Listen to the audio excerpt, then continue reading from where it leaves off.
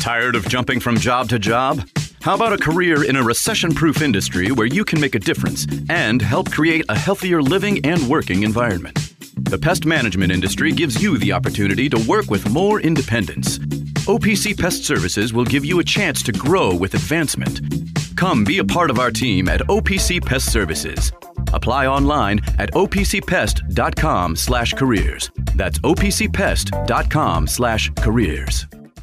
Where do you go to find all your favorite wine, beer, and spirits with selections customized to local tastes? For over 25 years, that go-to place has been Cox's Spirit Shop. Cox's, Louisville's go-to liquor store.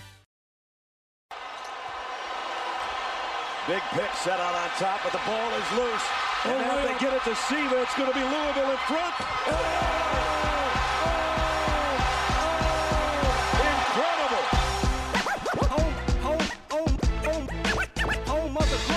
The Louisville native Muhammad Ali, who was here earlier, once said, "I shook up the world." In BCS Bowl terms, you guys shook up the world. Oh, I'm the king of the world! Hold it. Hold it, you're not that pretty. I'm a bad man! I shook up the world! First and third, 2 out. The 2-2 from Iggy. Swing and a miss! The Cards are headed to Omaha! Schimel goes behind her back and then overhead! Jody Schimel scores over Brittany! Louisville Sports Live. Welcome into another edition of Louisville Sports Live, the city's longest running all U of L sports talk show right here on 93.9 The Ville. I'm Ethan Moore. He's Taylor Lynch. Spencer Brown behind the glass. Spencer? Little late on that, but better late than never. You're blasting my eardrums out right now, brother man. I'm sorry. I was just so excited to start the show. I think Taylor forgot what to do when I'm in charge now. I did. I had like a moment where I was like, I forgot. I was about to be like, Zach Attack. But then it's not Zach Attack because it's Spencer. So yeah, see, it's the band's back together. That's right. You know what I mean? For a little bit. So yeah, we had to switch that up. We do on LSL every Wednesday or Thursday, sometimes a Tuesday for 2 hours a week.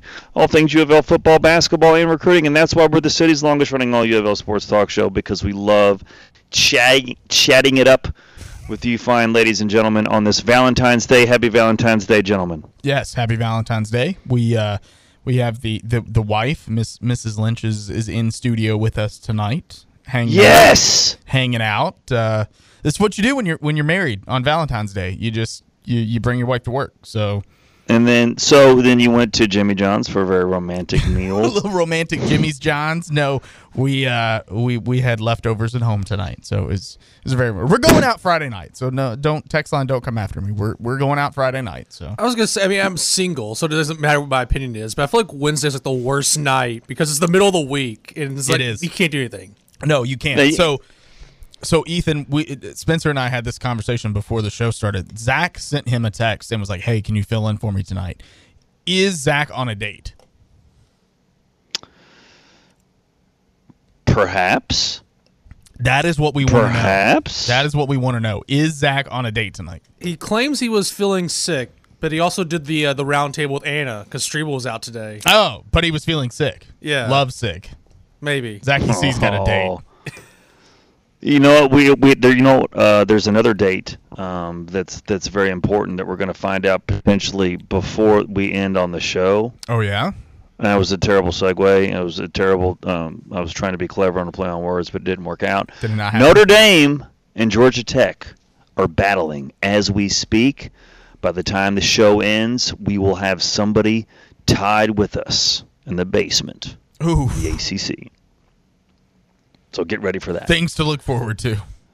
Could Miss Lynch, but maybe potentially towards the end of the program, could you give her a scenario where she gets fired up and her northeastern accent comes out just about something? It could be sports, We'll see. I don't know. Spencer, something.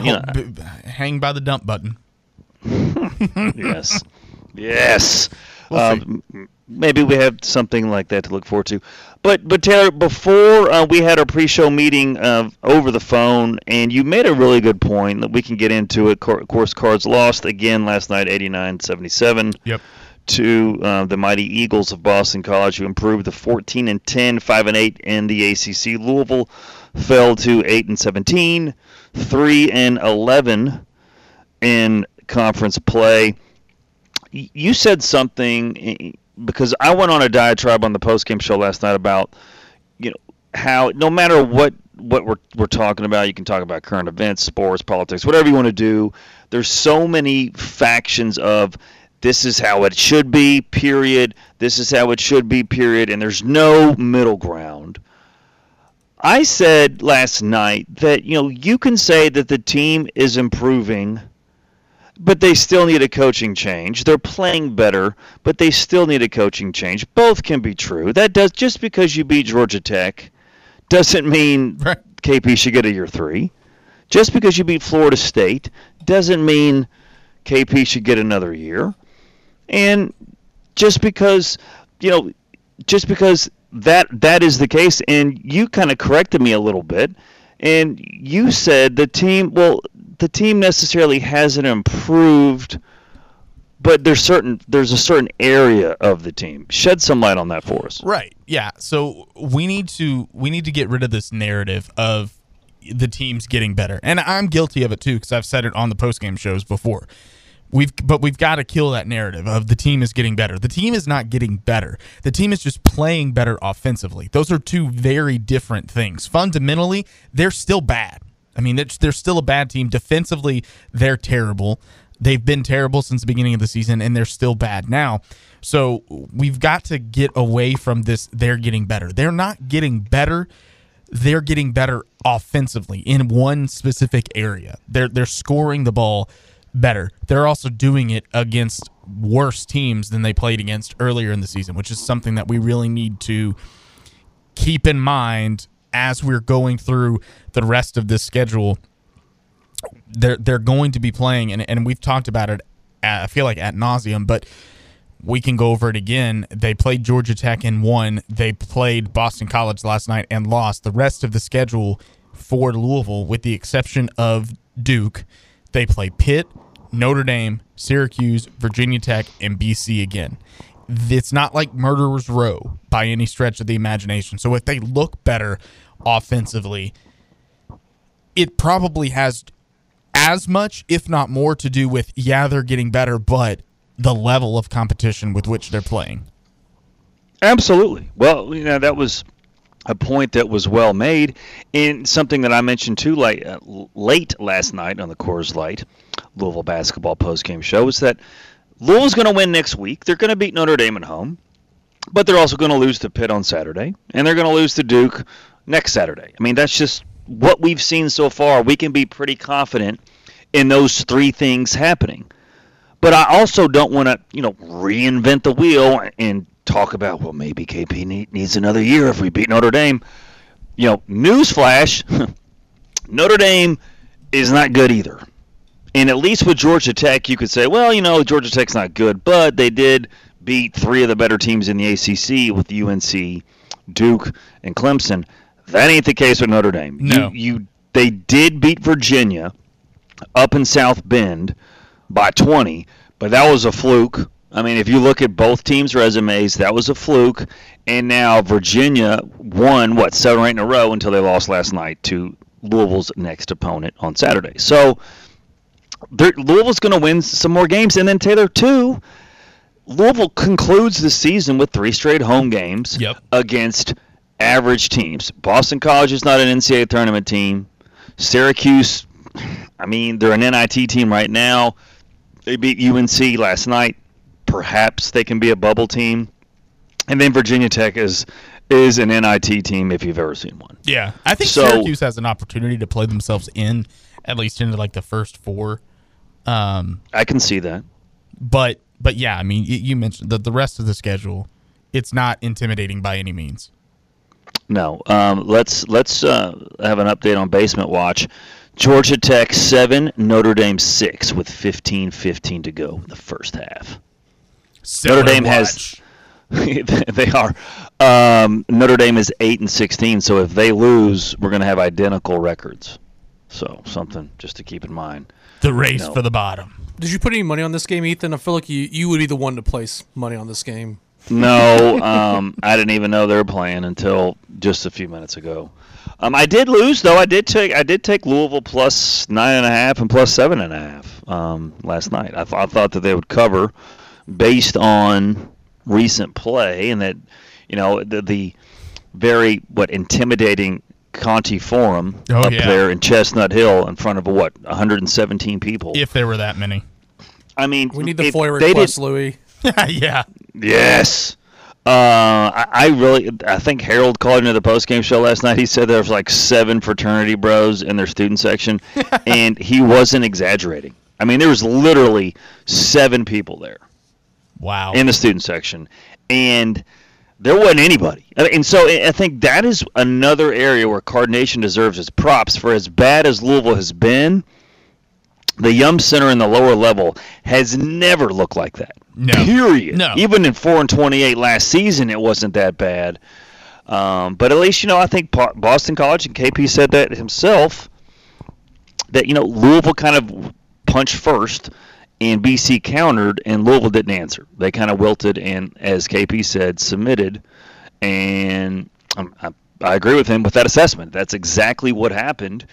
And then, too, Taylor, this is just more evidence that you got to kill the year 3 talk. I mean, There's been some buzz about giving Josh Hurd, before everybody wants to jump on him for not firing him during the Christmas break after the annual loss to the team up the road.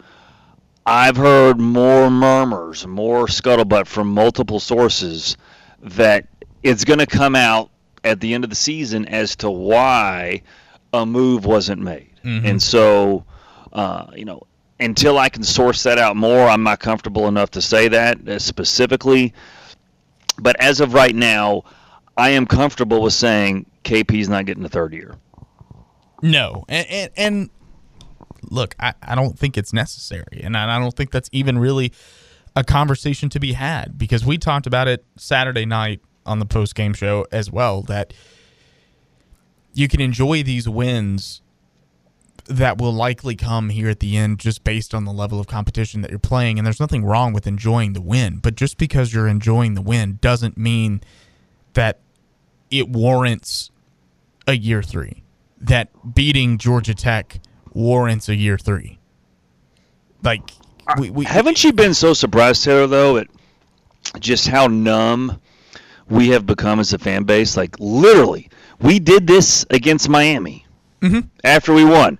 We did this after Florida State, and we were doing this, and we meaning a small portion of the fan base. And again, if that is where you are, cool. Like, again, at LSL, man, we are good with discussing all sorts of opinions. Yeah. But if you take the emotion out, legitimately, I would ask somebody to provide us with evidence, statistics, trends, facts, whatever, that would lead you to believe that he should get another season when you're 12-45 overall, 5-29 in ACC play, and 1-24 away from home.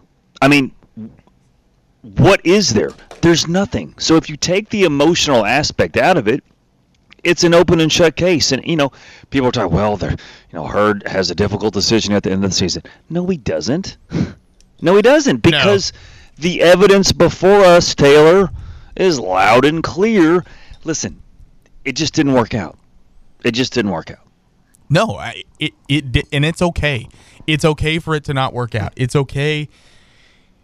We just have to accept it and move on. And you and I have talked about it, and you said it, and I brought it up on Saturday, that if this team wins 10 games this season, if they win 9 games, hell, if they win 11 games, when you look at it at the end of the year, it will still be the second worst season in the history of Louisville basketball, followed up only by last season, both of which occurred under Kenny Payne. So you will have the 2 worst seasons in Louisville basketball on your record. That doesn't warrant a year 3. If this was Kenny Payne and he had, been a Wisconsin alum or some other insert school here, there'd be no question. No. You'd be saying, okay, he's getting fired. And I know you brought this point up, Taylor. I know Ethan's brought up others hosts around here. When you do business with family who are alum, it gets really dicey because you don't want to cut bait. Scott Frost at Nebraska is the famous example in football, obviously. It looked good on paper, just didn't work out after 5 years. We see it in basketball all the time. Chris Mullen going to St. John's, Clyde Drexler at Houston, obviously Patrick Ewing recently. It doesn't work out more often than not, and it sucks because, again, we want Kenny back for, 86, celebrations and whatnot. It just didn't work out. Yeah, and like Taylor said, you tried. You could certainly have made the argument after last year that being so bad, you didn't even warrant a year 2. But you know what? You gave him a year 2, and we now have definitive evidence that it's not going to work. It's just not. You doubled the amount of wins. Cool. You shouldn't have won just 4 to begin with. Exactly. You could triple the amount of wins. Cool. You shouldn't have won 4 games to begin with. I made the argument last night that if this was year 1 or year 0, whatever you want to say, we wouldn't be happy, but at least we would have some glimpses of, okay, we've had some close losses. You've won 3 league games. Let's see what year 2 looks like. We would be having a completely different conversation. You're 100%. Absolutely right. We'd be talking about, you've got, you like what you see from Caleb Glenn, and you've liked what you've seen from the resurgence of Brandon Huntley Hatfield, and you really like Tyler Johnson, and what are they going to look like in year 2, and that's something that you can build on. Mike James comes back. That's something you can build on. They've been in some close games. Who? Mike James. That's something you can build on, though. Like, those are the conversations we would be talking about. But those are the conversations that we were supposed to be having last year, and we didn't. And also, like, this year we've seen time and again, defense is absolutely horrendous. Absolutely terrible. That's not getting fixed this year. That's not happening. If this was, hypothetically year 1, we could say, okay, offense, we see flashes. Defense, you have to go get someone in the portal, more preferably the portal, who is a defensive specialist. And that's, like, their game is to help boost this team's defense. Because you got to get a stopper. And if you get that stopper, or if you've just shown the ability to teach, I mean, you were talking about, fundamentally the team is not any better. I don't think the proof on the court shows that this staff simply doesn't know how to teach defensive principles. No. I mean, they just don't, because you can't have the coach saying the same thing 20-something games into his second season. I need my guys to understand this. I need my guys to understand that. Well, that was what the non-conference slate was for, that was ranked 313th via KenPom. I tell them to do this, and they're not listening to me. How many times have we heard that? You got to find a way. Yeah. Oh, yeah, exactly. And so, while the team has gotten better offensively, how many wins out of KP's 12 has been impressive? If you look at it objectively and from the prism of Louisville historically, I would argue 1, and that was at Miami. They were 16, 17-point underdog, which, by the way, they should have never been that big of an underdog anyways, but nobody thought we would win that game, and they did. Miami, like you said, is on the bubble. I don't know how far that bubble is to bursting, or if they're going to make it, whatever. But at least I think you mentioned Syracuse. Yeah, but Miami, I think, is on the bubble. Miami could be. Miami, if they would have beat North Carolina they've fallen on Saturday, off. definitely. Yeah. Yeah, and so, but the Hurricanes have fallen off. How many did they lose after they beat us? Like 3 out of the last 4, 4 out of the last 5. They went on a streak of just losing. Also, Miami was an elite team a year ago, so that adds to just how impressive, even though it's not the same team, obviously, to the impressiveness of that win. Exactly, and I think, Spence, you said this. You said this with Ennis today. You're going to criticize Payne for being so bad, 12-45. Then give him the props when things look good. And for that game, it looked good. I think I had post game that night. they received their flowers. Coaches and the players received their flowers for that win because they deserved it, just like they deserve the criticism when they don't win. And competitive losses isn't the standard. Getting busted by average to mid teams, mediocre to below average teams like last night in front of 106 fans, that's not acceptable. I mean, so the event staff, that was all that was there. Right. I mean, I counted the cheerleaders too. I mean, I don't did the Eagles mascot make it to the game? I don't know if I saw him. I don't think he did. I was going to say, I quipped on the drive today. It's like the Bruins had a home game last night, so people probably went to that instead. Also, it's a 9 o'clock on a school night, which that's also nobody in Boston cares about Boston College. Yeah, that's true, too. Not even a little bit. Like the Bean Pop was going on this week. People care more about that. That's true.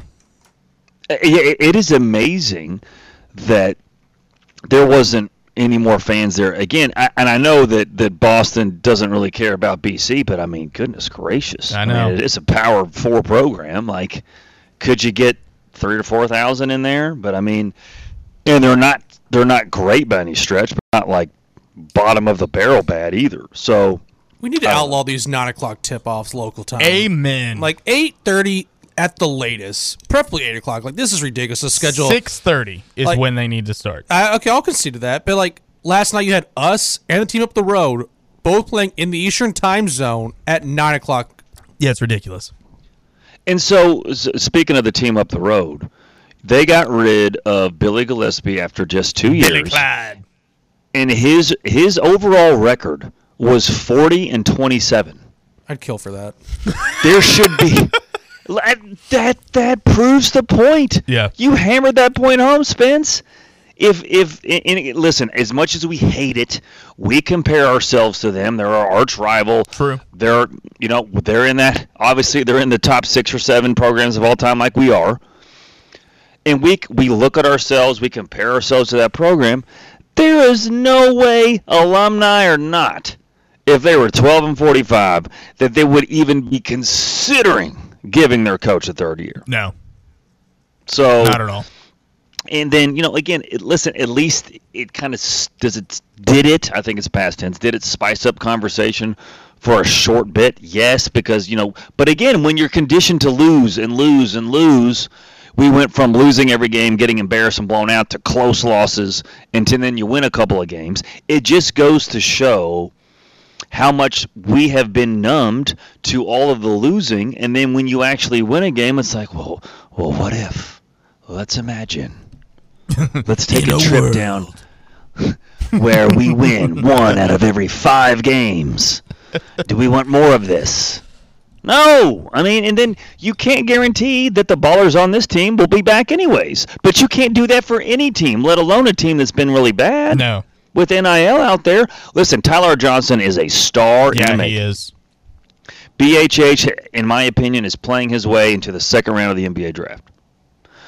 If he's not, then I could see him getting like a 2-way deal. Or, the G League, he can get a call-up, a 10-day contract. He's definitely made himself some money in the last couple of weeks, without question. So, yeah. All right, you want to go to the phone lines? Because we got full lines, man. Let's do it. 8150-93.9. Happy Valentine's Day. Welcome to LSL. All right, Tim, welcome in. What's up, man? Hey, gentlemen. How we doing?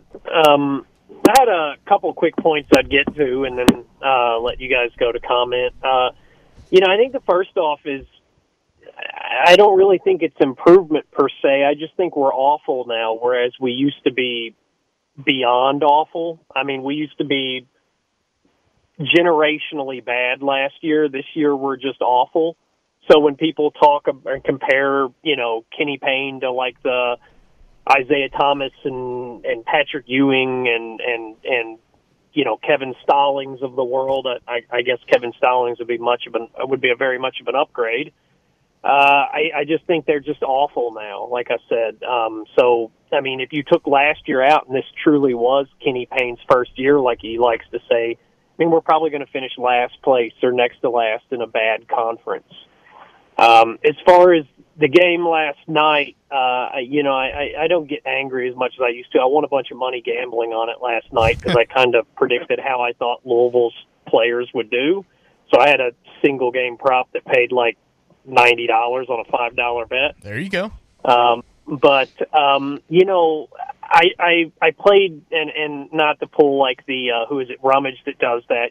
I played pretty competitive ball when I was younger, and I can't say I've ever seen someone pull that off. Like, I think within the first 5 minutes of the game, Boston College got 4 or 5 wide open layups, and it was almost it was almost like they were running like a down screen pick and roll off the ball, and I don't know why, but Louisville didn't communicate and they didn't switch on it. And when you've got a down screen like that, and they were just clearing out the post and then setting this screen up, near the 3-point line, and then the guy was just floating to the basket, and Louisville didn't switch on it ever, which doesn't make any sense when you neither of your guys have the ball that are involved. So if you've got nobody back in the paint, you have to switch that, or you at least have to body up the cutter. Like, it's not like a backdoor play where you're getting, like, surprised like Princeton used to run. I mean, they're just running a screen at the top and floating to the basket like a pick and roll, but with no ball to pick up, it makes zero sense. And it just, it's why the defense is so broken. It's just they don't know what to do.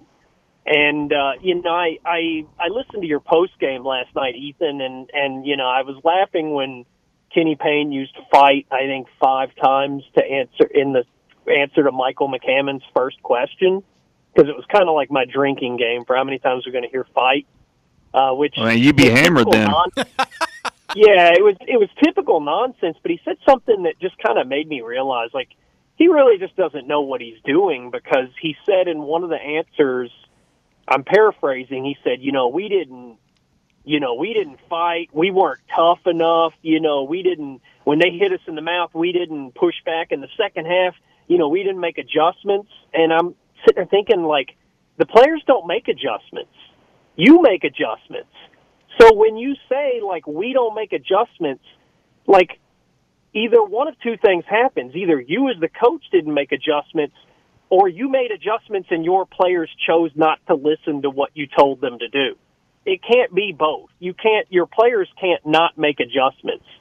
I mean, like, if you're, going to like a man to a zone, you tell your guys we're switching defenses, and they either switch the defense or they're not listening to you. There's not like my players make adjustments. So it's like he still doesn't understand the fundamental aspects of what it means to coach basketball. And I think that's kind of like, there's no point getting mad about it. I think he's doing the best he can. He's just not capable of doing the job. But that's the points I had. I appreciate it. Love the show, guys. So have a good Valentine's Day. Thanks.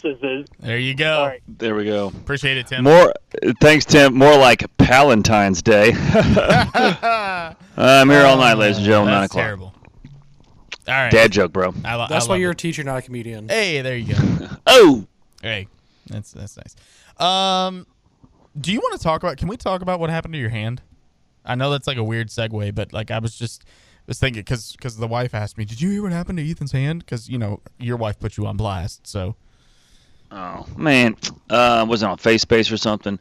No, I was trying to be. It was on their phone. Their little chat this afternoon.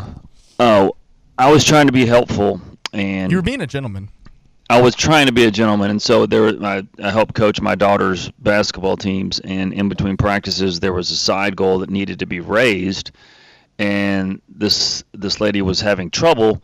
The goal was stuck in. They're using a drill to connect with this metal rod that has a hook on it that they connect to the backboard, and then the drill obviously spins, and then you move the backboard up or down.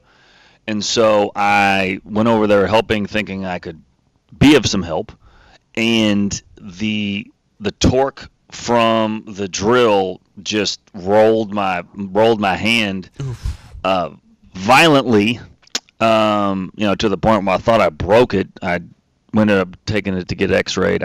They said the X-ray was negative, but it's in a soft cast right now, and of course it's your dominant hand. Of course. And you take for granted When you putting on deodorant, a shirt is a chore, and it's very painful. And now it's been 2 days that I haven't been able to go to the gym and lift, so I'm not really happy about that either.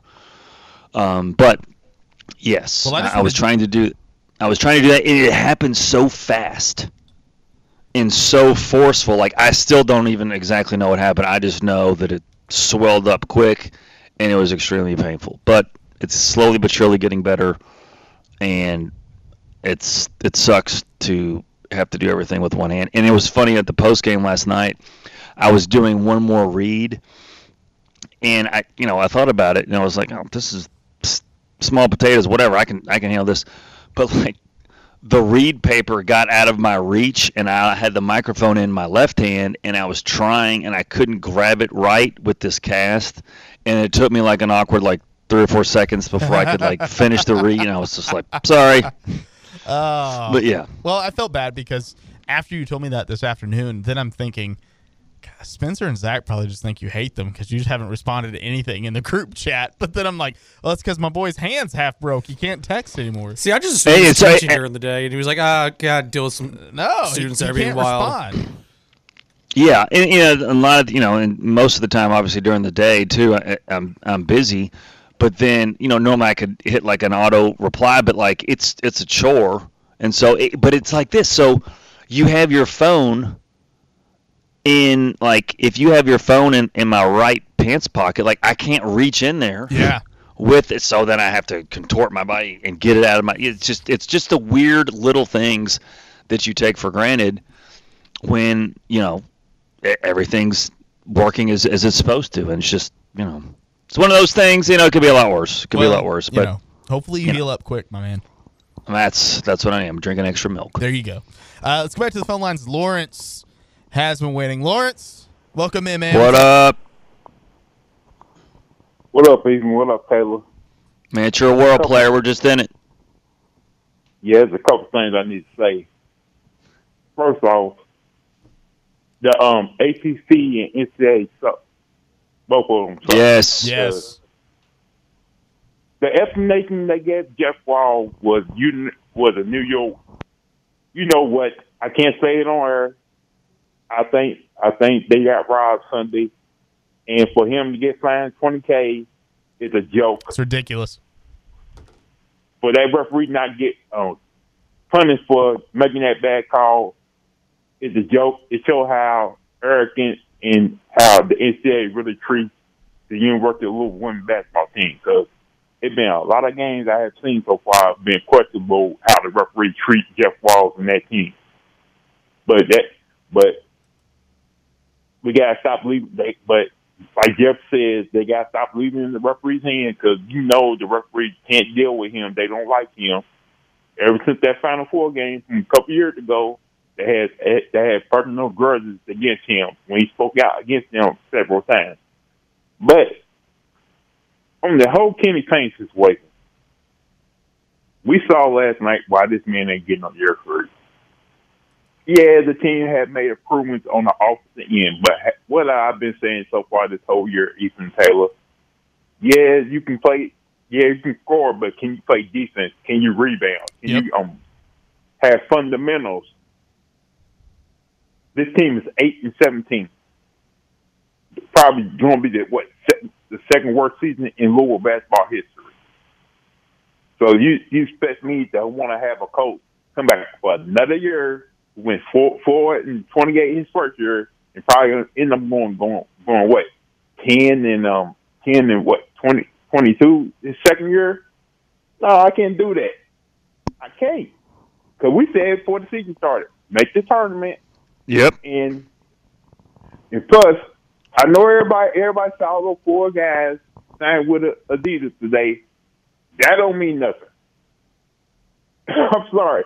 If even if the Kenny Payne get all 4 of those guys to commit to Louisville, that don't mean he's gonna get year 3. Just because you got 4 guys signed with Adidas don't mean they come to Louisville. Carter Knox. Yeah, and Carter Knox, as far as Carter Knox is concerned, Lawrence, I mean, USF, one of his finalists is an Adidas school now too. So, his hometown South Florida Bulls could be a destination as well. But I think we all know where he's going. Yeah. But yeah, I mean, to your point, and Lawrence, you brought it up, man. At the end of the day, when you want to just talk, you want to debate, whatever, what you just said should be the nail that you hammer down. 4-28, 8-17. Like we're arguing about, or some are debating about giving a coach another year when he's 12-45. Like when you say that out loud, there's just no way somebody else you could make a valid point on the other side of the debate. Like you just can't when it's been that bad, and it speaks to the lack of urgency. Something, Taylor, I know you and I mentioned that phrase, I mean, 1,000,001 times last year, but it still holds true to the offseason. He had to have that sense of urgency where he had to land instant impact dudes from the portal, from the recruiting class, but he ended up signing D'Lo and Karan Davis. Yeah. Two guys who, not to be mean, but they're not Louisville caliber players. No. And you can't do that when you have to produce results after having the worst year in over 80 seasons of Louisville basketball. You have to. He didn't do it. You want to know what you're going to be hearing next year, Ethan Taylor? Say Louisville gets a new head coach in here next year, and that head coach start winning with Kenny Payne, the players on this team right now. They're going to be like, oh, Kenny Taylor got a year for you, would have won with these players. No, he wouldn't. No. And Lawrence, I don't know exactly how many of these guys, with the exception of maybe Tyler Johnson and Caleb Glenn and a handful of others, I don't know how many of these guys would be on the roster for whoever the next head coach is. Like, hopefully they do. Tyler comes back, Curtis Williams comes back, Caleb Glenn. I just want the whole freshman class back because I think they'd be a key piece in next year's team.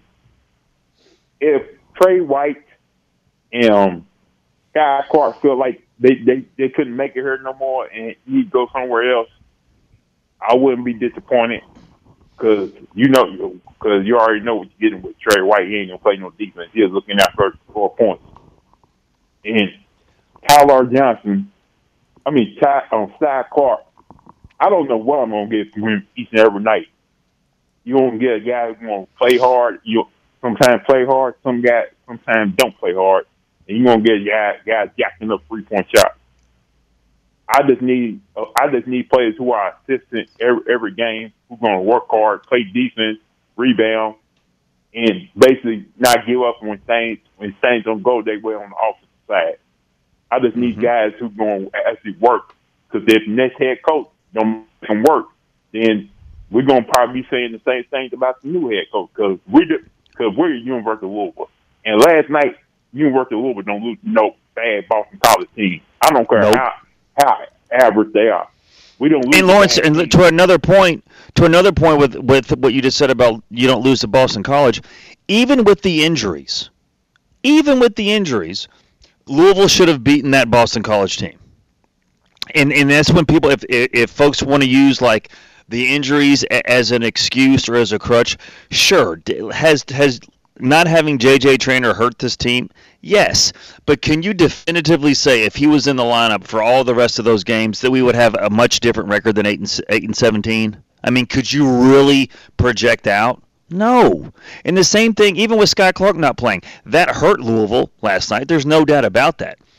But at the same time, like, you could make the argument that the injury bug has helped this team in a certain way because it's shortened the rotations, it's shortened up the lineups, and it's forced KP to use Tyler Johnson in more minutes, to use Curtis Williams more because there's no other options. So that argument goes both ways, and just because somebody doesn't play for a while or is hurt doesn't mean you automatically, can insert J.J. Traynor's 10 points and 5 rebounds. Well, his productivity would go down if he was replaced in certain games. And just because these new guys are getting a lot of run, doesn't mean that they're going above and beyond J.J. Traynor just from a number standpoint.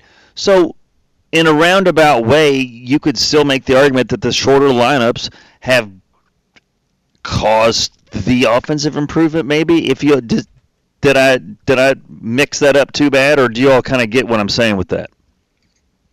No, this sort of lineup actually showed the guys who should have been playing more minutes instead of guys who shouldn't be playing more minutes. Because he don't know how to evaluate talent on his team when it comes to doing rotations and getting the right players in there. How much sooner should Tyler have been playing? I mean, really, he should have been playing a lot earlier than he did from the very beginning. Yep. Like Curtis Williams should have been playing from the beginning too. Yep. Just like Caleb playing. Like, yep. Come on, man. You got to do a better job evaluating talent. Because when you got guys who are way better than the guys who have brought in, that's a problem. Because I understand you promise these guys all these minutes, but if they ain't doing their job, send them on the bench. Mm-hmm. Just like Bob Knight said.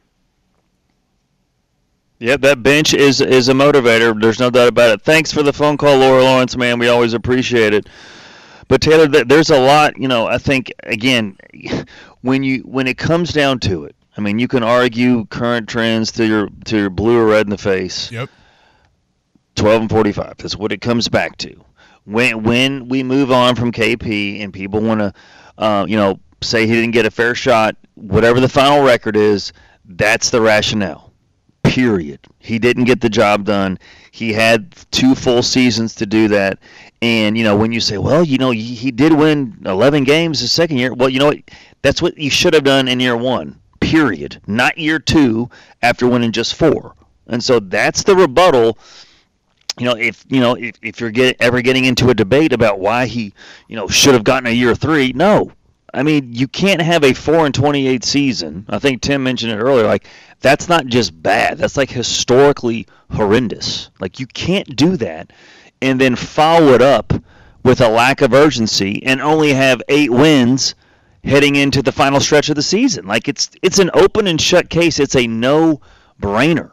It's just weird times, man, for Louisville basketball right now. It is. And last night against Boston College was kind of a microcosm of really what we've seen from Louisville since Kenny Payne has been here. Like, you have the first half, they come out, they play really well, firing on all cylinders. They did. Have that lead at the half. They go into the half, what was it? They were up 47-39. 47, yep. Yeah, 47-39 at the half. They come out in the second half, and Ethan, they get outscored by 20 points. 50. So we did win the second half? We did not win the second half. 50-30 in the second half. Boston College shooting numbers for the second half: 60% from the floor. Let me zoom in here. 63% from 3. For the game, BC shot 56% and 47% from 3. Like, they torched Louisville offensively in the second half, and Louisville had absolutely no answer for it. And that's the thing, Taylor, too, to your point with that. Like, even though that Louisville was shorthanded, you still, against a team like Boston College, if this was like Duke or UNC, okay. Yeah. But, like, against Boston College, like, shorthanded or not, on paper, there's more talent still with Louisville's roster than Boston College's. There just is. That's not speculation or whatever.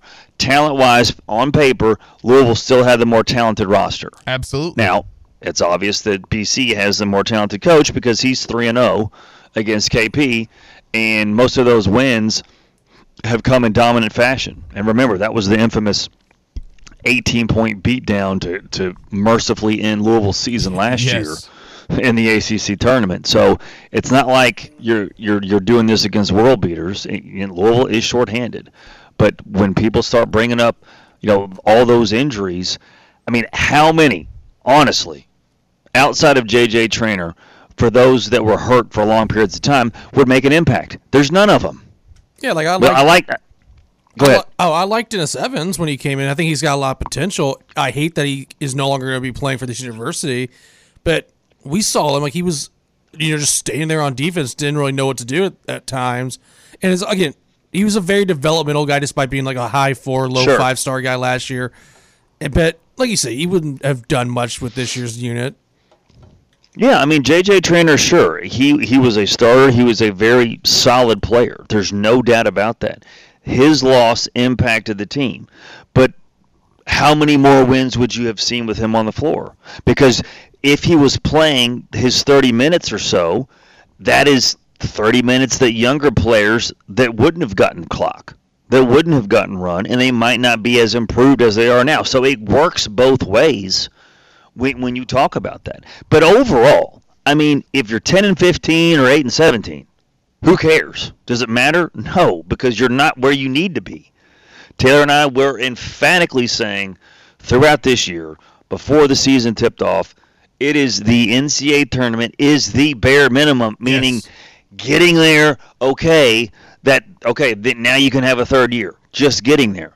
Not winning 5 or 6 games in conference play and still losing 20 games. No. But we're kind of lulled to sleep with the lack of success from this program, and the lack of success is not solely on KP. When Matt quit, that was on him. But that was 13-19. I mean, you remember how mad we were, guys, at 13-19? Yes. Remember how mad the callers were, Taylor, on the postgame shows for 13-19? And then now, again, it's a smaller faction, but now you would have people making the argument that he should get a third year because you beat a team that's 10-14. And that's just 2 years removed from 13-19. So it's just, man, like I said it before, it's like the Twilight Zone, man. It's hard to put into words just where this program is.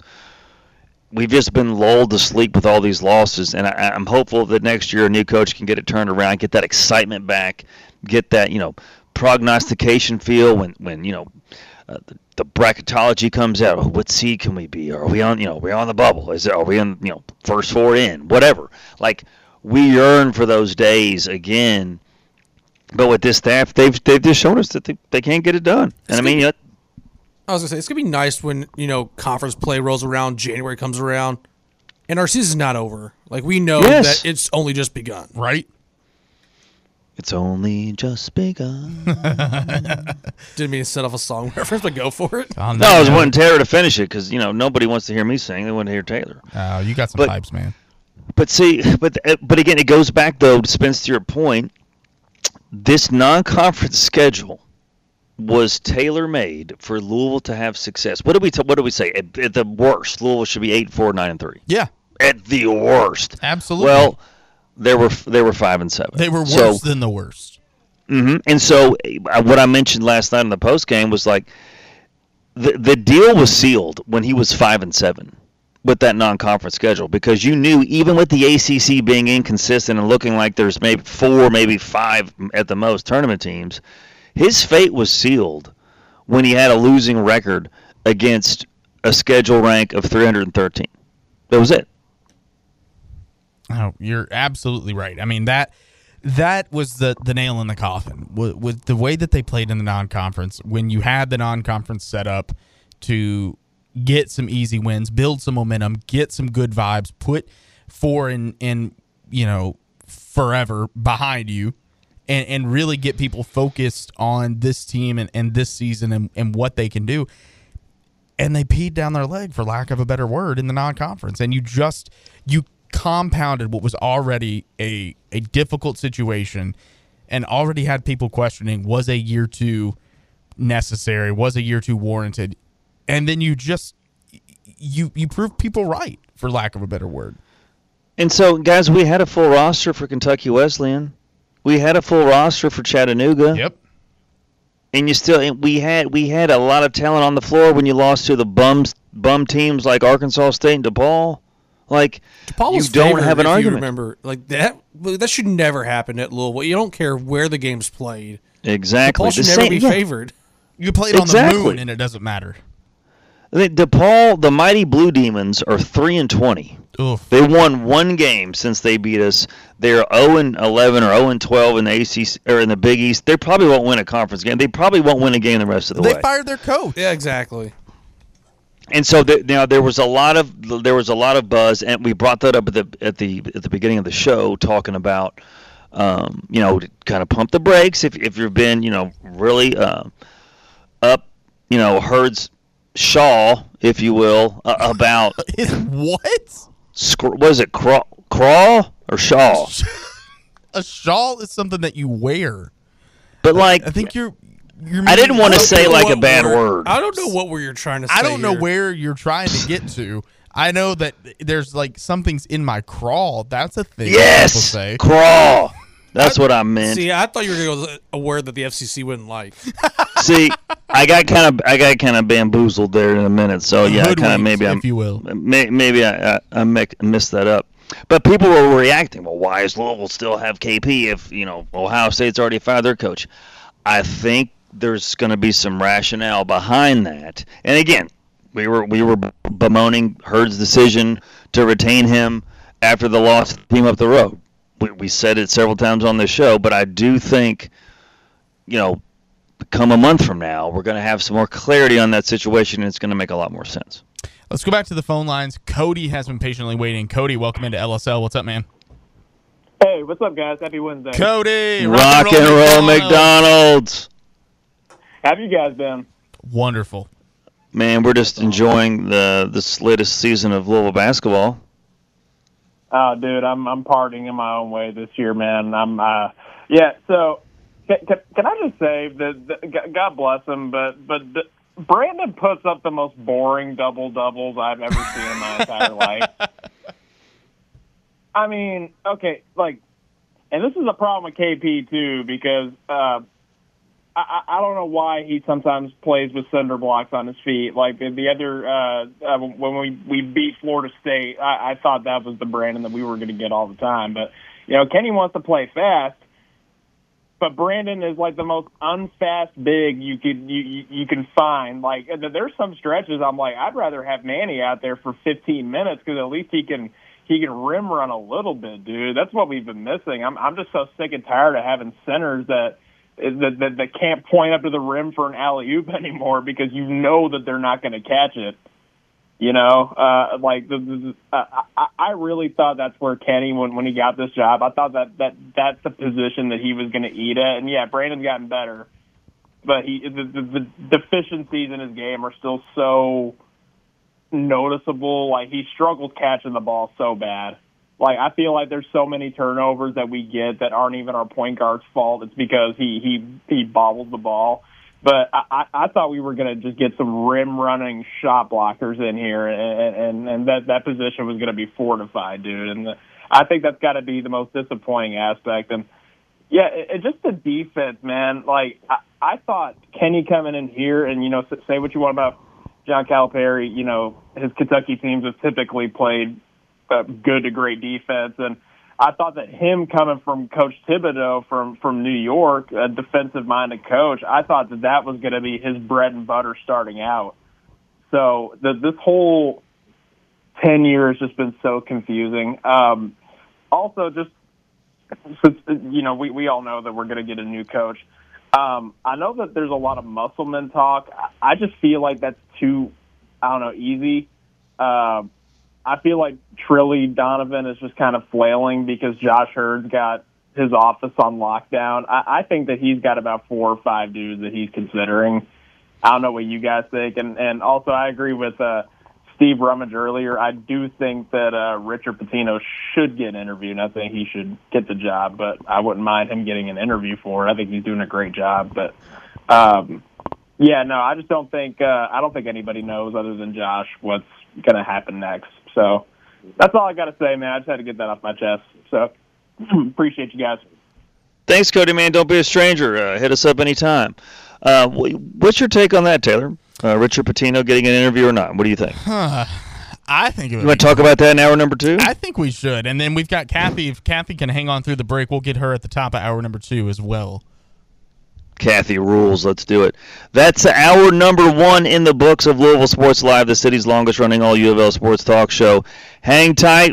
Hour number 2 is straight ahead. Kathy from Kansas will lead things off, and then we've done this before. We'll do it again. Let's talk some coaching candidates. Has there been any other potential people emerge from a couple of weeks ago? We'll talk about that and more. You're listening to LSL. We'll be right back. Tired of jumping from job to job? How about a career in a recession-proof industry where you can make a difference and help create a healthier living and working environment? The pest management industry gives you the opportunity to work with more independence. OPC Pest Services will give you a chance to grow with advancement. Come be a part of our team at OPC Pest Services. Apply online at opcpest.com/careers. That's opcpest.com/careers. Where do you go to find all your favorite wine, beer, and spirits with selections customized to local tastes? For over 25 years, that go-to place has been Cox's Spirit Shop. Cox's, Louisville's go-to liquor store. Taking care of your family isn't always easy, so we make sure getting care when you need it is. With Baptist Health Urgent and Virtual Care, we bring you more options and greater convenience too. With video visits available 24/7 and online check-in through MyChart for in-person visits. To check in online or to set up a video visit, go to baptisthealth.com/careanywhere. When it's time to replace your heating and air system, we know people want options. That's why you'll always get a free second opinion with BJ Heating and Cooling. Plus, for a limited time, get 0% financing for 60 months on a new Bryant system. Call the experts you can trust at BJ Heating and Cooling.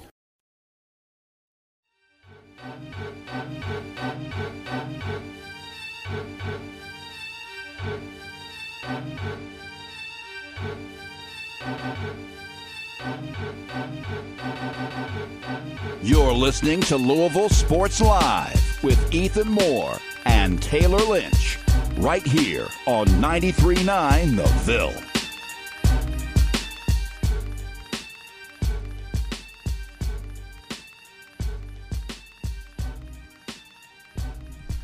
Welcome back in, hour number 2, Louisville Sports Live. City's longest running all UL sports talk show right here on 93.9 The Ville. Taylor Lynch, Ethan Moore, Spencer Brown hanging out with you guys this evening. Let's go back to the phone lines. Kathy from Kansas will lead things off here in hour number 2. Kathy, welcome in. Thank you. I have another coaching candidate that I know he's retired right now, but I know what he did when he was here at Wichita State, Mark Turgeon. He built that program. He built that program up, and I want to put another position on Chris Mack. I think that his worst enemy was the president of the university. I think had she not done what she did, suspended him for those 6 games, that changed the whole chemistry of his career, I believe. I think that she has a lot to say about that. As far as Richard Pitino, I don't know. That might be a good interview to have, but please do not interview Norm Roberts. Nobody from KU, please, because look what we got. And I'm also probably going to say something that's going to get some ire, but I think Paul Rogers and Val Valvano need to retire. Sometimes Paul doesn't keep track of the score, and I loved it in the TBT tournament last summer when you had Drew, I think, and Jody were doing the games. It was wonderful. Drew did a great job, and Jody. And then if Mark Lieberman is not coaching someplace, if they change play-by-play people sometime, they ought to put they ought to put him on as the analyst, and either Jody or Drew. I think they would be outstanding. And as far as the new coach, I don't know, but I can't. I'm counting down the days now. When would our last game be as far as the ACC tournament? March 12th. March. So we've got about 4 weeks to endure this pain and misery.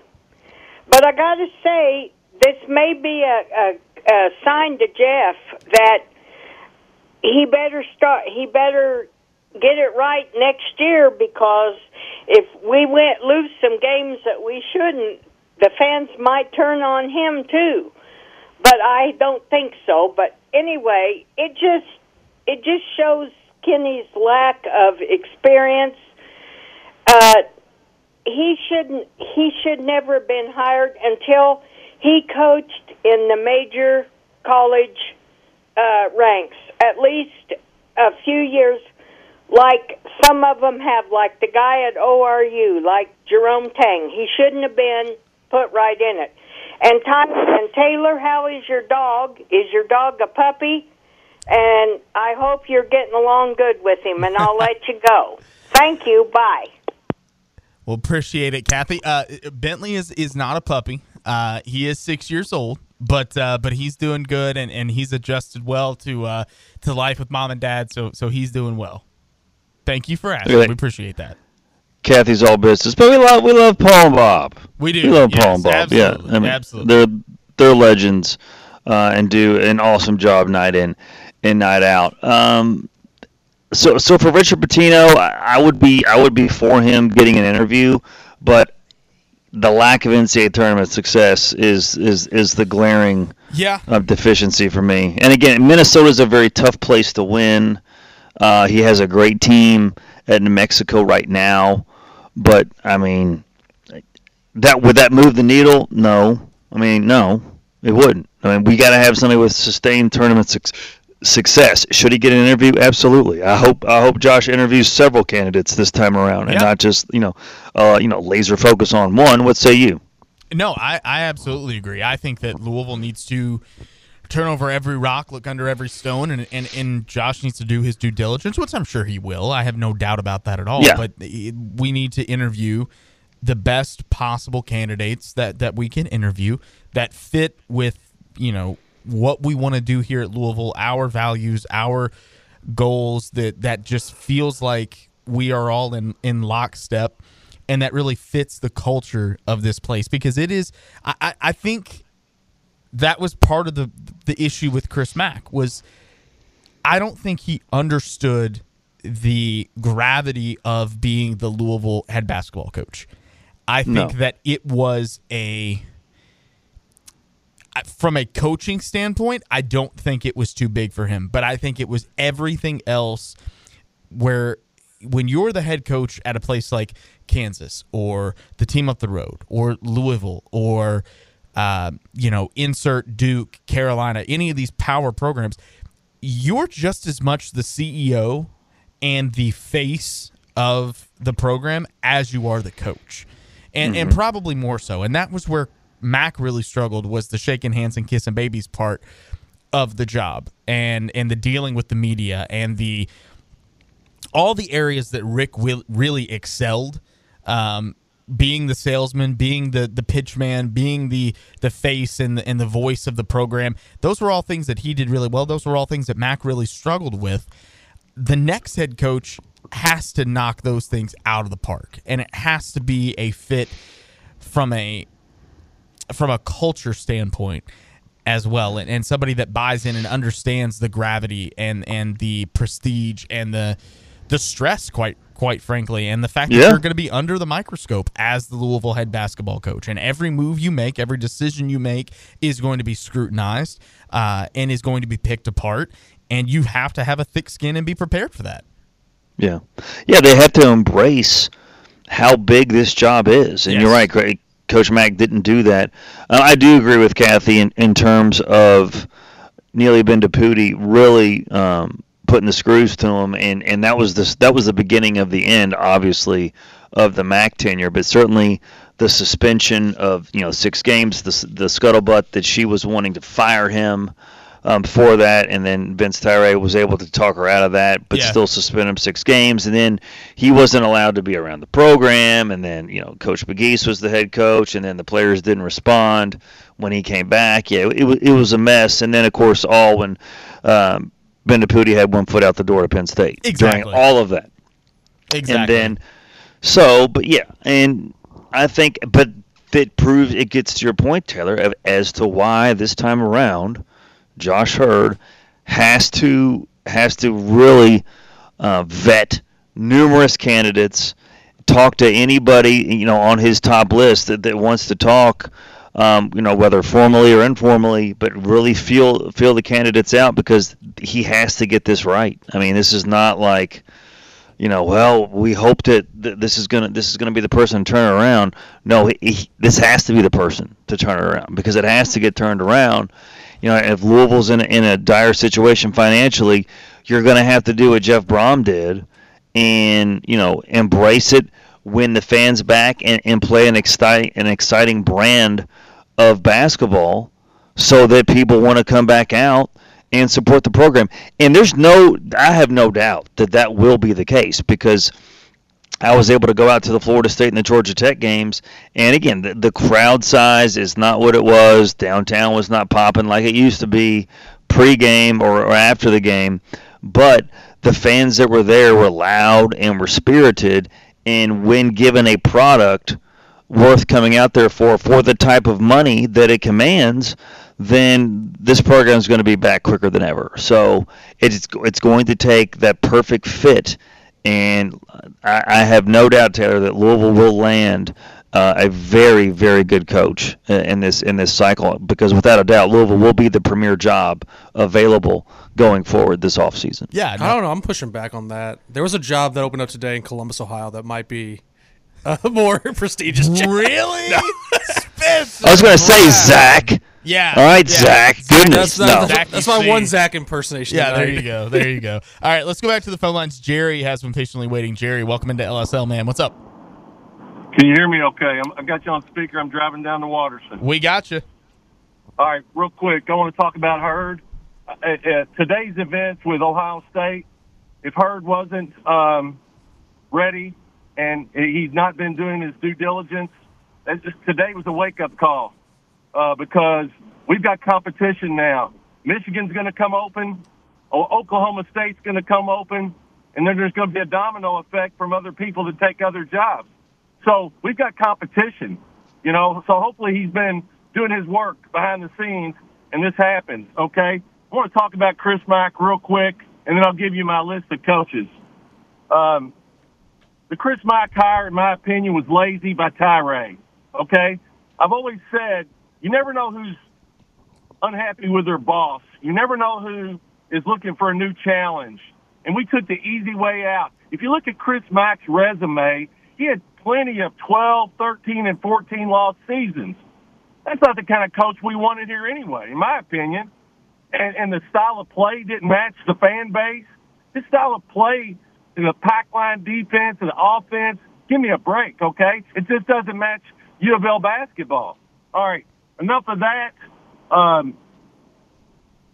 What I have done over the past month or so with my buddies on just texting and stuff is I got what I call my Sweet 16. Okay, and I'll go through it pretty quick.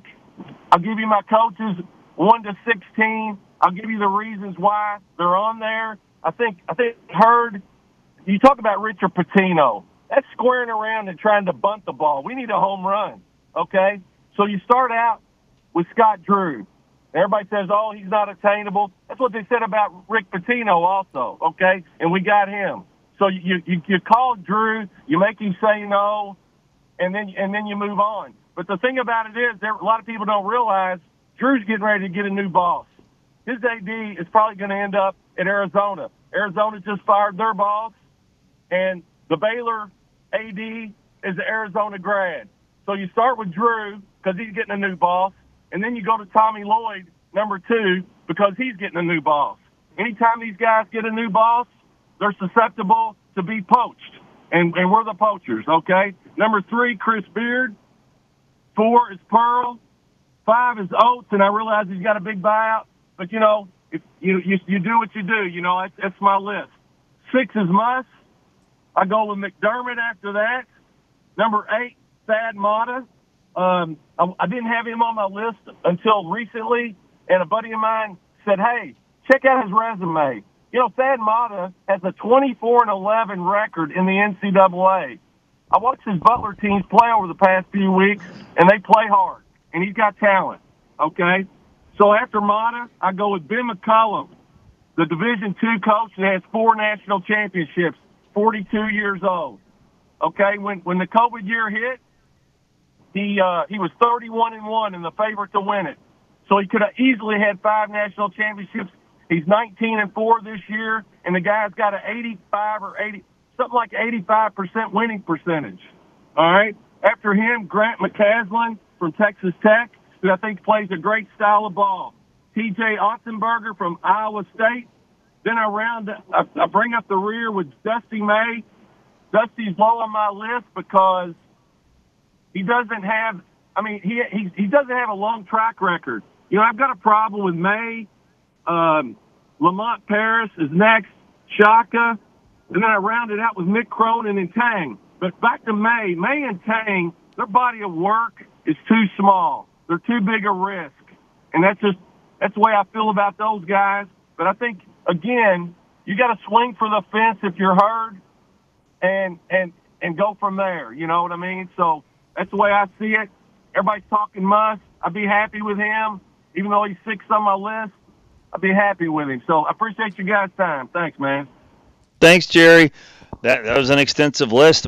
I did not know about the potential of the Baylor AD going to Arizona. That would certainly, that certainly raises some eyebrows. And Jerry's right. When there is a change at the AD spot, that's a lot of times when the time is right to move schools to pick up a new challenge. So we'll see. But yeah, that's interesting there. Any other names that he mentioned kind of stick out to you? There was a lot there. Thad Matta came out of left field. I was 24-11 though in the tournament. Yeah. I perked up that. No, absolutely.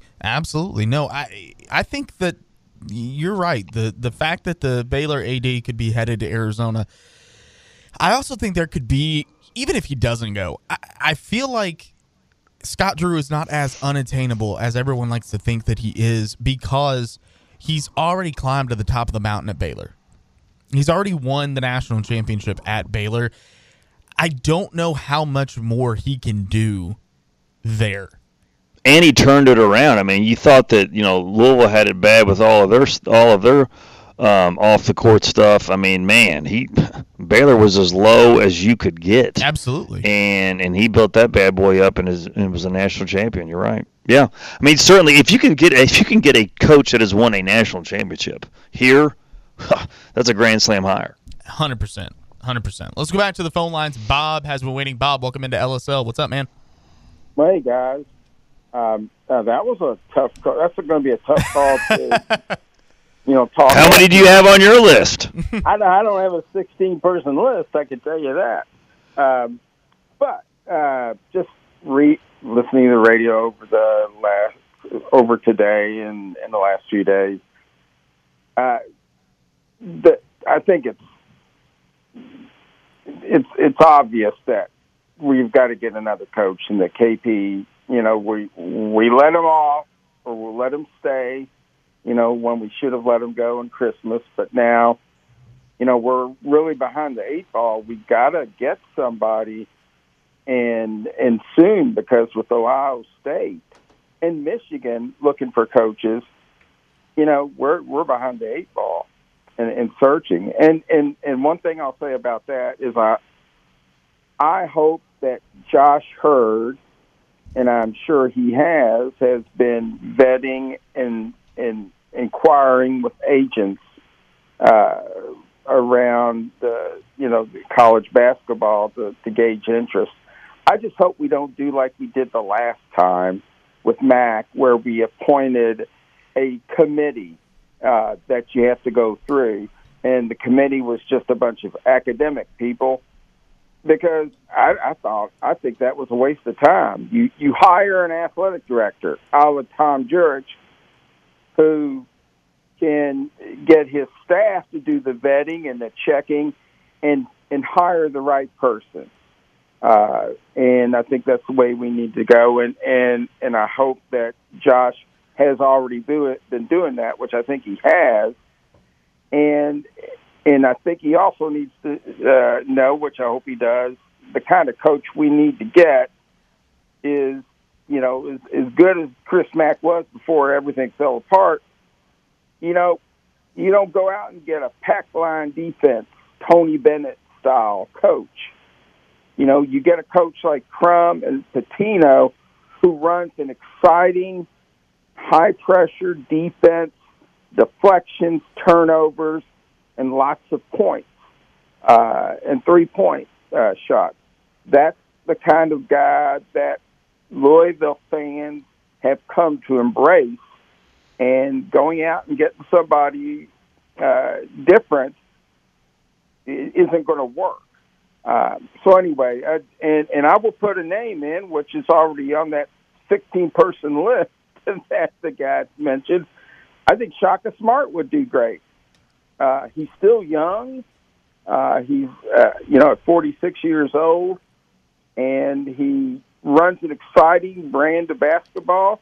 He's been to a Final Four once. He kind of got railroaded at Texas, but look what he's doing at Marquette. But anyway, if it's not him, just somebody like him that's got a history of coaching success, winning success. So anyway, see what you guys think about that. Appreciate the phone call. Yeah, Shaka, to be honest with you, was always at the top of my list. I just have not mentioned him solely because I have not heard any buzz associated with he in Louisville. That's why I think, to your point, he would be a perfect fit here.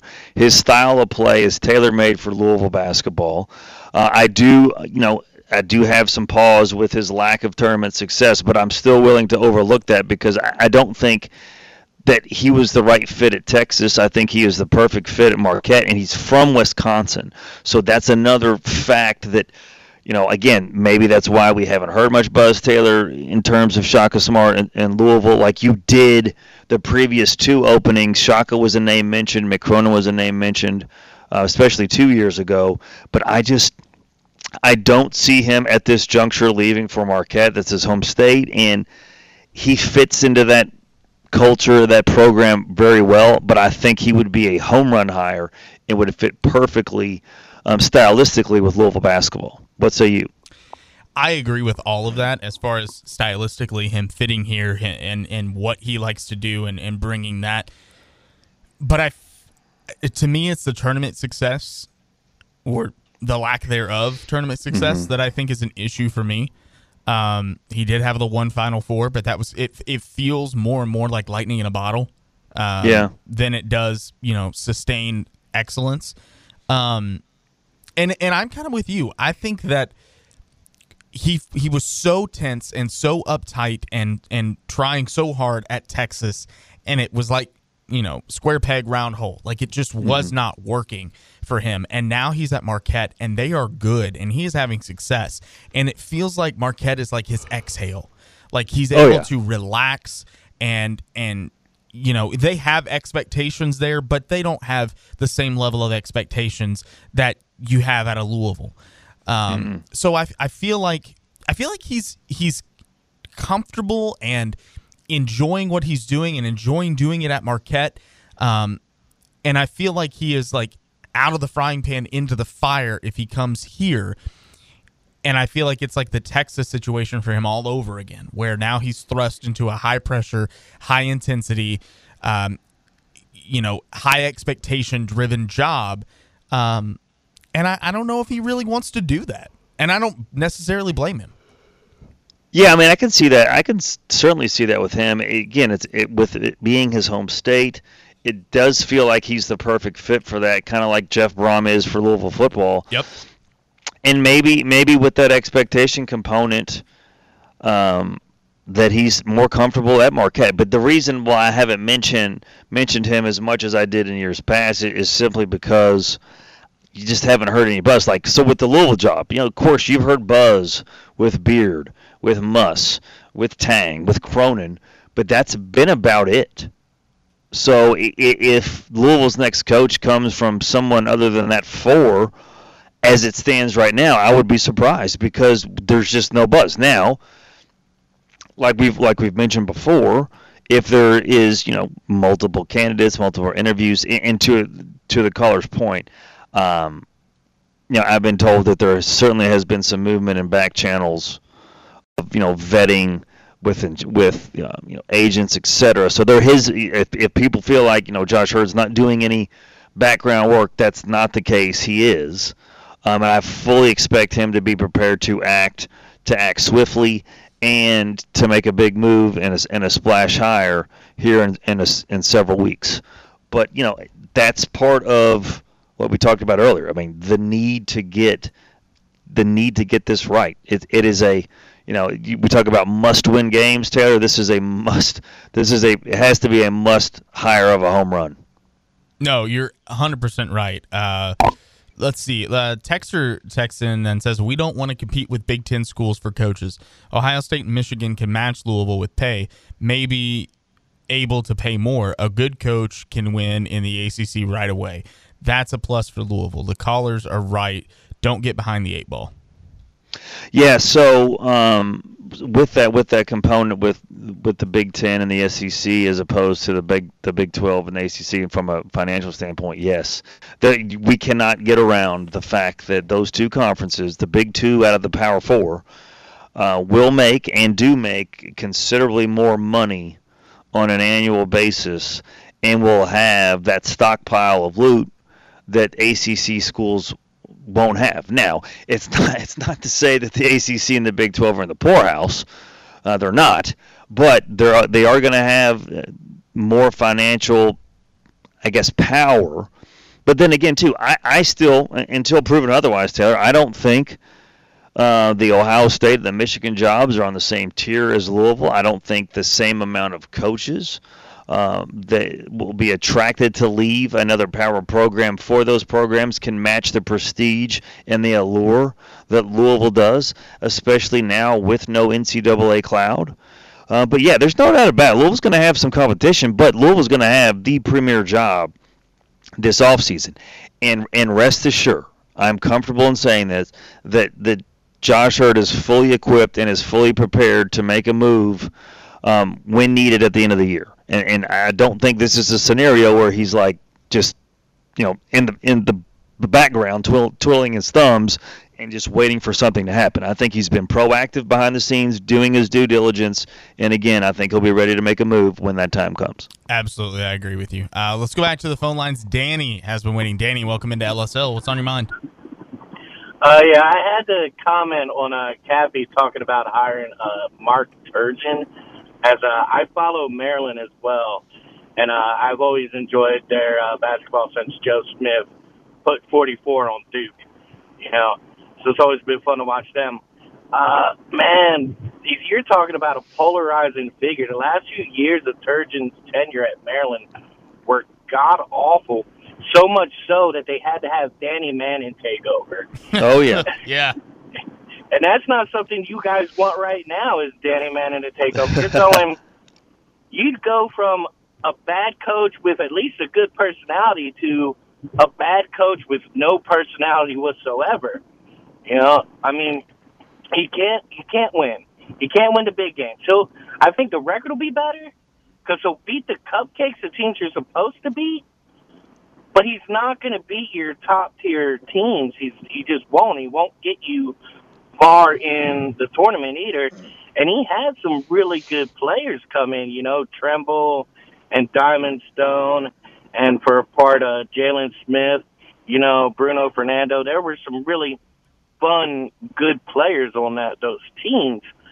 And one year they were like, preseason top 5. The year they got, I believe they drafted, they picked Stone, and then it was adding it to Tremble, who was all-world. But if you talk about, how he ruined that kid too, because you didn't have any backup for Trimble, so Trimble had to play all game, every game, to where it's just like the running back effect of college, where when you use up a running back, they're just not really available for your team anymore, not really available for the pros. So I really feel like, I don't know, he's a very polarizing figure, and that's all I really wanted to say. Thank you for your time.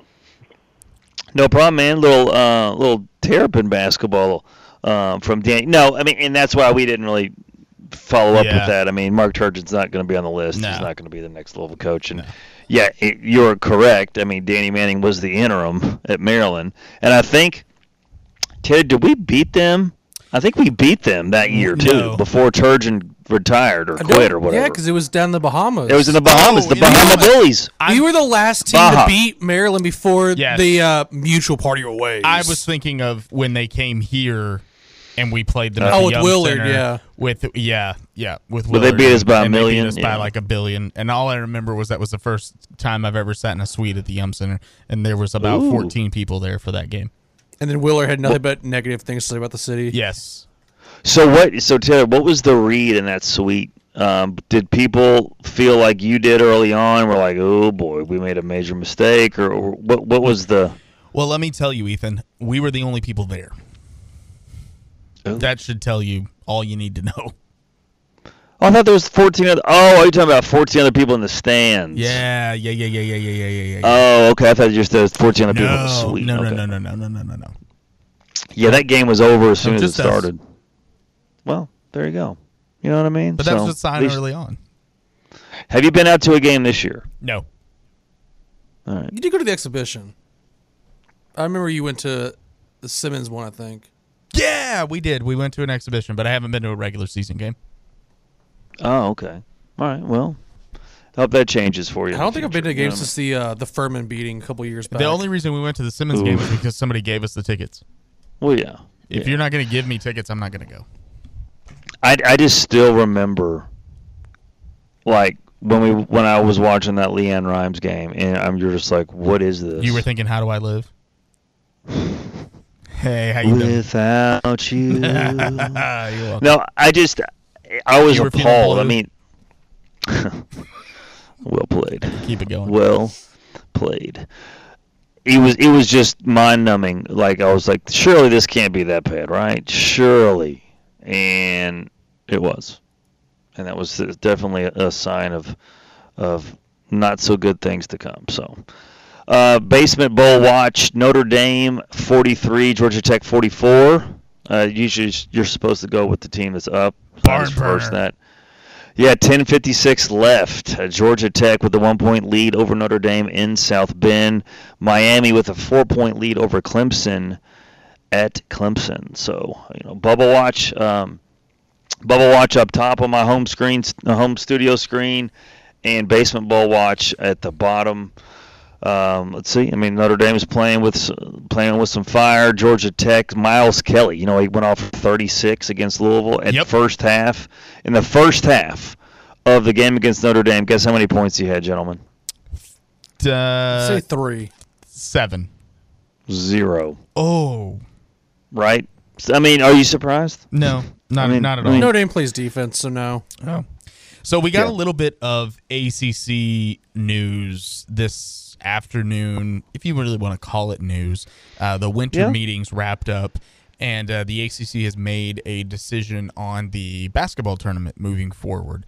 Now that the ACC will be expanding, obviously adding Stanford, Cal, and SMU, they have decided that it will be the top 15 teams will qualify for the ACC tournament beginning next season. So the bottom 3 teams in the league will not make it to Charlotte for the ACC championship. So same bracket format as we currently have. Yes. I love it. It doesn't need to go any longer than it does. The day of shame needs to be scheduled how it is now. And I tweeted this out earlier. If you're 16, 17, or 18, you don't deserve to be in it anyways. No. So I'm glad that they kept it as such. And if they wanted to do the top 14, keep it an even number, I'd be okay with that as well. But I know you got to do the double bye process, and that's how that works. But yeah, I'm perfectly fine with that. I agree with that. And maybe there's a scenario, probably not with media rights money, where you want to condense it and maybe the top 12 go. I don't think that would happen, but I like how they're keeping it at the top 15. It gives maybe those teams, 14, 15, 16, something extra to play for as the regular season winds down. I like that decision. Yeah, I think it's a good decision, and I think, again, if you, like you said, if you don't make it, if you're 16, 17, 18, you don't deserve to be there anyway. No. So I have no issues with that at all. So do you think you'd be more inclined to play to get to the tournament or not? If you're one of the players, you're like, well, this is a lost cause. Like, I mean, not like necessarily tanking per se, but yes. I think one more trip with your bros. I mean, I could see why people would want to do that. You just absolutely go to take another trip Charlotte, North Carolina, or the occasional Greensboro. Yeah, which we know Jim Boeheim loves. Dude, can we? Or Brooklyn. Oh yeah, never mind. Or Washington D.C. Oh yeah, never mind. Oh yeah, wait. Or Dallas. Since we have SMU now. Mm-hmm. I mean, Palo Alto. Wouldn't it be funny if they went to just Berkeley for a season in San Francisco, live from the now-named Crypto.com Center. There you go. They put in a bid for that. Can you imagine? Dude. Wouldn't that be something? But yeah, I don't know, man. Like, did Florida State have a say in anything in these winter meetings? I hope not. They probably sat in the corner and pouted? Take it to Miami. Nope, we're not going to Miami. No, beautiful city, but we can't go there because you wanted it. Why have you not used Miami? I don't know why keep everything in North Carolina. I do not understand. Like, I don't know how the bidding process works for this necessarily. You just got to be in the Tar Heel state, and you'll probably win it. Absolutely. And I'm not going to get into this, gentlemen, with conference realignment, but if you do follow my personal account, I did tweet out something, I think either last night or a couple of nights ago. I found a new blogger, columnist, Substack writer, and he went to great detail to chronicle the steps Florida State is taking and how that move would work financially. It's a great read if you're interested in that type of thing. And that's what I'm going to say on that for that point. But I'm still thinking, I think by 2025, 2026, Florida State's out of here for the ACC. And now they're supposed to finally vote, I think, on the 20th. Happy birthday to my sister at that point. There you go. I do think they're finally going to vote on that day for the 5-7 model for 24 and 25, and then you're already hearing rumblings, shocker, that the SEC and the Big Ten kind of want to expand it even further, potentially to 16. No, I don't have a problem with that, but I think with that deal, you're looking at multiple automatic bids for those conferences. Now, does that include the other two of the Power Four? I don't know. This is just in the beginning stages of that. But listen, if y'all want to do 12 teams the next 2 years and go up to 16, the money's going to be there. ESPN just re-upped, I think it was, $7.8 billion for the life of the next contract. So there's going to be money to be made, money to be had. But I think now also part of this deal is they're breaking down who gets what and how much. So, obviously, if the SEC and the Big Ten get more teams in, they're going to make more money, and that gap is going to widen. But I don't know what those other two leagues are going to do. Should they consolidate? Should they just merge, consolidate in some way to form a third mega conference to compete, to bring, Fox in to a certain extent? To make more money? I don't know. I mean, I think that would be the only thing they could do to close the gap somewhat more, but they're far and away, the two power leagues. But again, I don't want to go down that rabbit hole. Are you sure? Something to kind of we can go down that rabbit hole. Well, I know. I kind of found myself doing it anyways, but I also trying to break as well for that. But it's something to monitor, as I didn't know that this was just a 2-year deal right now, but I do think what kind of promises are going to be made to the Pac-2?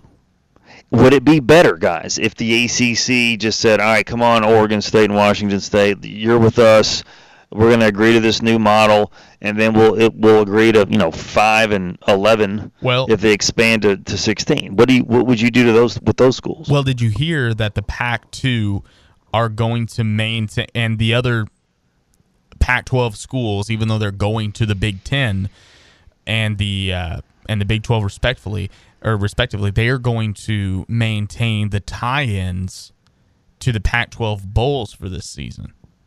I did not know that. So yeah. So basically, Arizona State, Utah, Colorado, and the other Pac-2 schools, they are going to still be eligible, and I guess Oregon and Washington as well, will still be eligible for the Pac-12 bowl games this coming season. I mean, that makes sense logistically. Right, I mean, There's no way if they're the ACC schools, the Big Ten school, there's no way there wouldn't be enough slots for those conferences with their tie-ins already. I mean, that makes the most sense. Hooray for common sense. That's probably the smartest way to do that. Now, am I wrong to assume that the Pac-12 will keep that money from those bowl games, or is that going to go to those new conferences? That's interesting. I don't know, because technically the Pac-2 they're not going to want to give that up. No. Oh yeah. No. They're going to want to keep all of that. But it makes you wonder if Louisville, if the ACC were to add Oregon State and Washington State, is there potential angling there to get the rights to those Pac-12 bowls, and then that's an additional revenue source for the ACC? Well, the Holiday Bowl already has both conferences. True. So you have to negotiate that. Yeah, that needs to be tweaked a little bit. That'd be funny if it was like Stanford versus UNC next year. Yeah, the Holiday Bowl. Yeah, I don't know, man. I just think that, and that's been a problem, but with Commissioner Phillips and the ACC not being proactive, they're being reactive, and that's why they find themselves in this spot. But just when you see, you can see this manifesting itself. There was a great article. I encourage everybody to read it on Yahoo about the next phases of college athletics. What is that going to look like with the new D1 proposal from the NCAA in terms of NIL? What does the Big 12 or Big 10, SEC partnership mean for the other two power leagues? Commissioner Phillips went on record as saying that they were a little surprised, but they've been forthcoming and honest with them in the times that all four conferences have met together. But we heard that before with that famous alliance that lasted for 2.5 weeks. So I don't know, but something's going to have to change. Again, short term we're fine, but something's going to have to change by around 2030, guys, because like a texter alluded to, when you're looking for coaches, and there's going to be a huge differential in monies after the next 5 years. 1 or 2 years there's going to be a gap, but then you just multiply that by 3 or 4 or 5 more, and there's a chasm. So how do you combat that? I'm not sure. But again, the ACC and the Big 12 aren't going to be in the poorhouse either. But compared to the brethren in the SEC and the Big 10, there's going to be a big gap. And something's going to have to happen. Florida State's not going to be a part of the conference in a few years. What happens with that? Taylor and I speculated, months ago, weeks ago. Perhaps they can use that $572 million or whatever it is when they decide to leave, whatever they negotiate. If it comes to negotiation, perhaps you can sweeten the pot for the other big brands that would be looking to leave for the short term. Give everybody else, some bonus money from them as well. I don't know, but it's something to monitor, man, because college athletics is changing before our very eyes, and it's going to get even crazier. In my opinion, down the road in the next 3 or 4 years. That's where I keep going back to. The ACC has just got to try to hold this thing together for a little while longer until, if Florida State, whenever they decide to leave, whenever that is, they've got to just hold this thing together until the grant of rights is up for the new Big 12. And then as the ACC, you have got to be the aggressor then. You've got to go after those Big 12 brands that you want. You've got to go after the West Virginia and Cincinnati and UCF and Colorado, Arizona. These are the Houston, even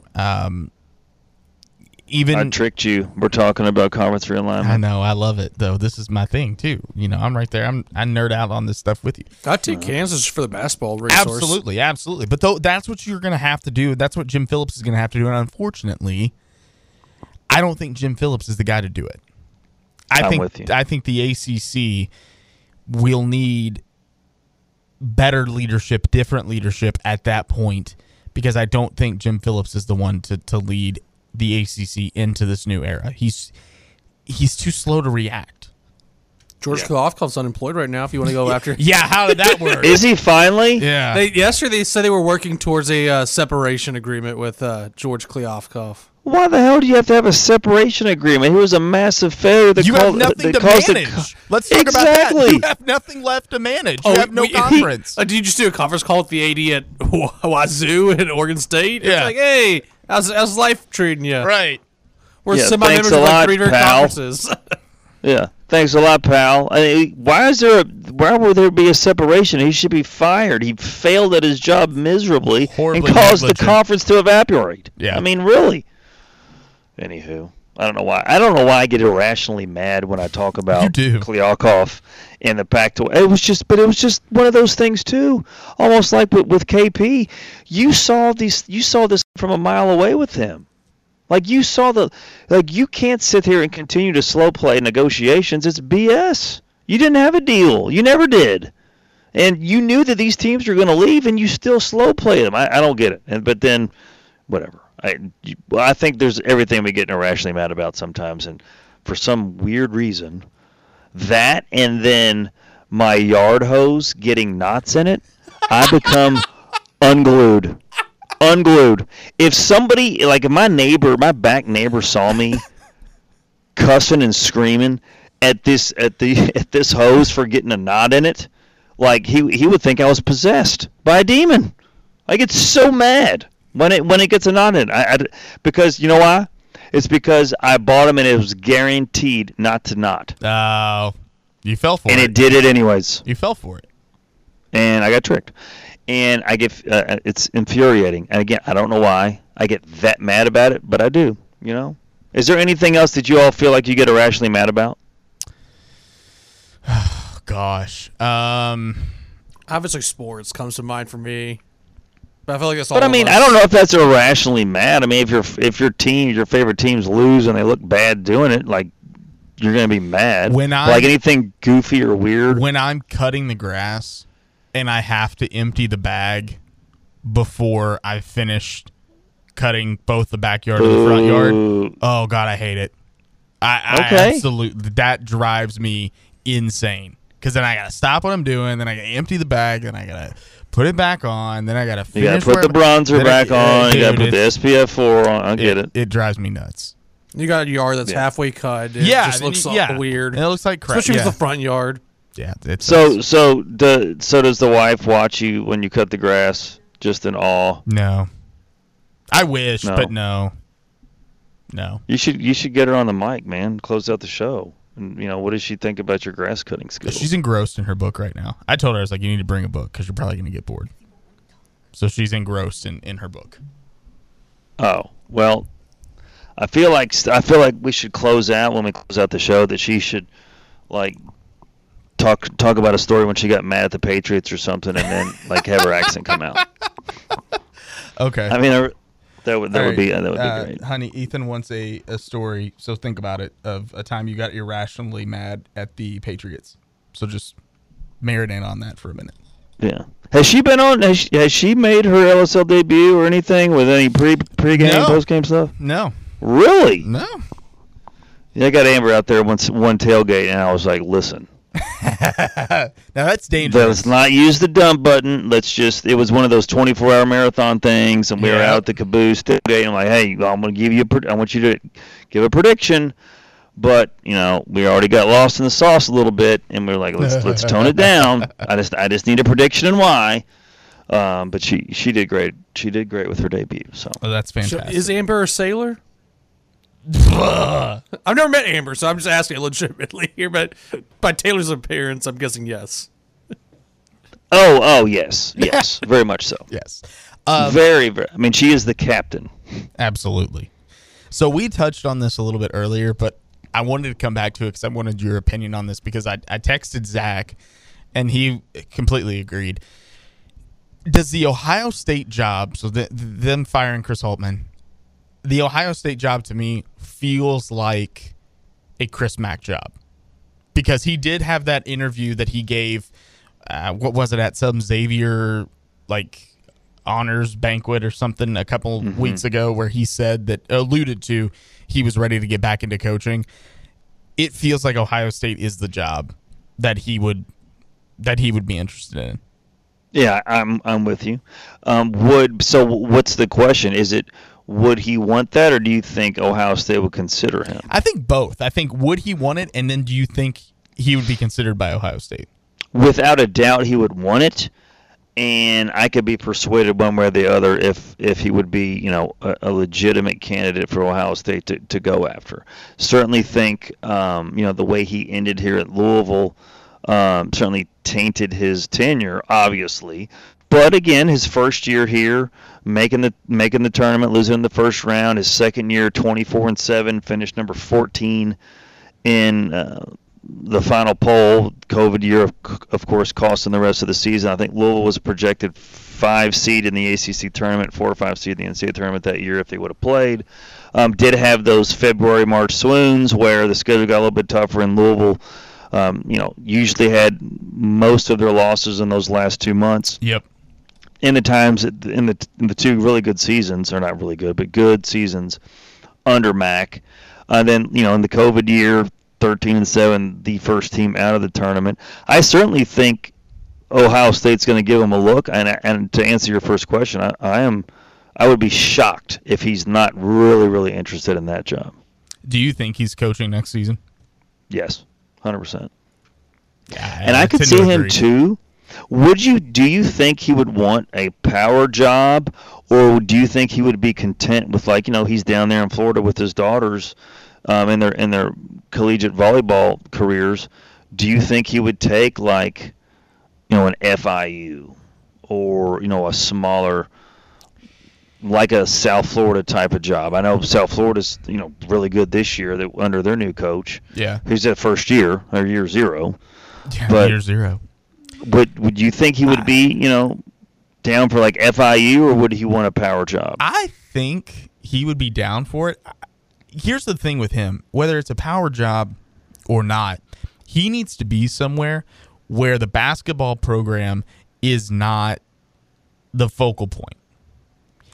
He needs to be somewhere where, that's why I think he would do well at Ohio State, because Ryan Day and the football program are going to take all of the eyeballs.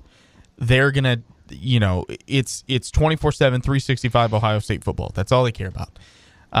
They like basketball. They would like basketball to be good, but they let Chris Holtmann flounder for 5 seasons at Ohio State and just be mid.